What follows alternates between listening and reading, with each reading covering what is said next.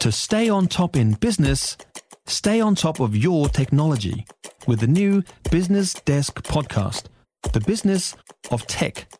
Listen on iHeartRadio or wherever you get your podcasts. Catherine Rains is our book reviewer, and she's got 2 great reads to recommend for us this weekend. Hey, Catherine. Good morning, Jack. Tell us about Meredith Alone by Claire Alexander. So this story is told by Meredith, who lives alone in Glasgow. And she hasn't left her house for 1,240 days.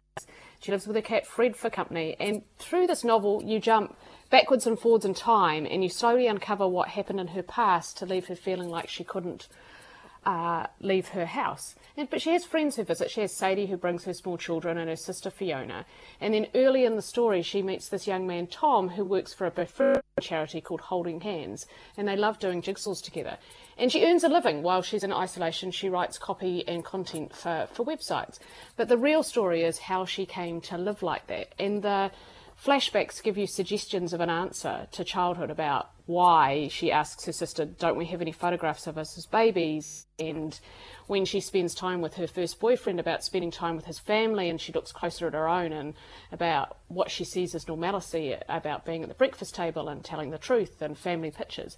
And so you get this really interesting, slow unveil of what happened in Meredith's life to why she's been living in isolation for 1,214 days. And so you get the good and the bad and the friendships and finding the strength to face fears and carry on life. And it's really well done. There's some quite harsh bits in the story, and it's a bit of a suspense novel, but quite unusual in the way that it tells the story back and forth. And like I said, gives you this bit of slow burn into why she lives the way she does now. Yeah. Oh, that sounds really good. Okay, so that's Meredith Alone by Claire Alexander.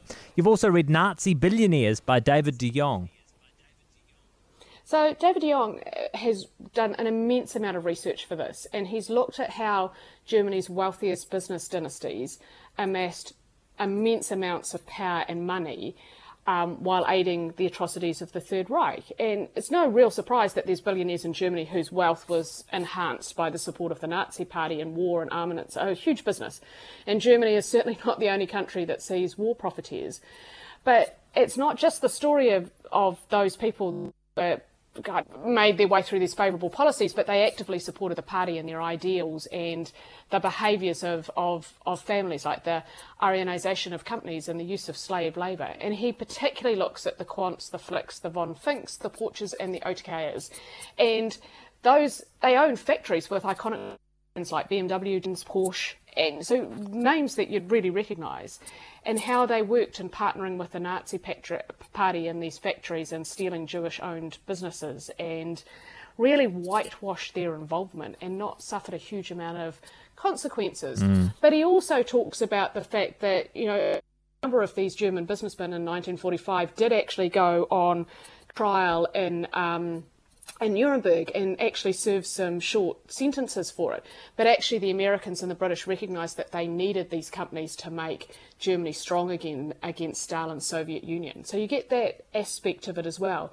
But now what he's done in the second part of the book, he's investigated the lengths that the grandchildren of those families have gone to obscure what actually happened in the history in the past and where the wealth has come from. And it's really, really interesting the way that all comes together and the story is told. That sounds really intriguing. Okay, so that's Nazi Billionaires by David de Jong.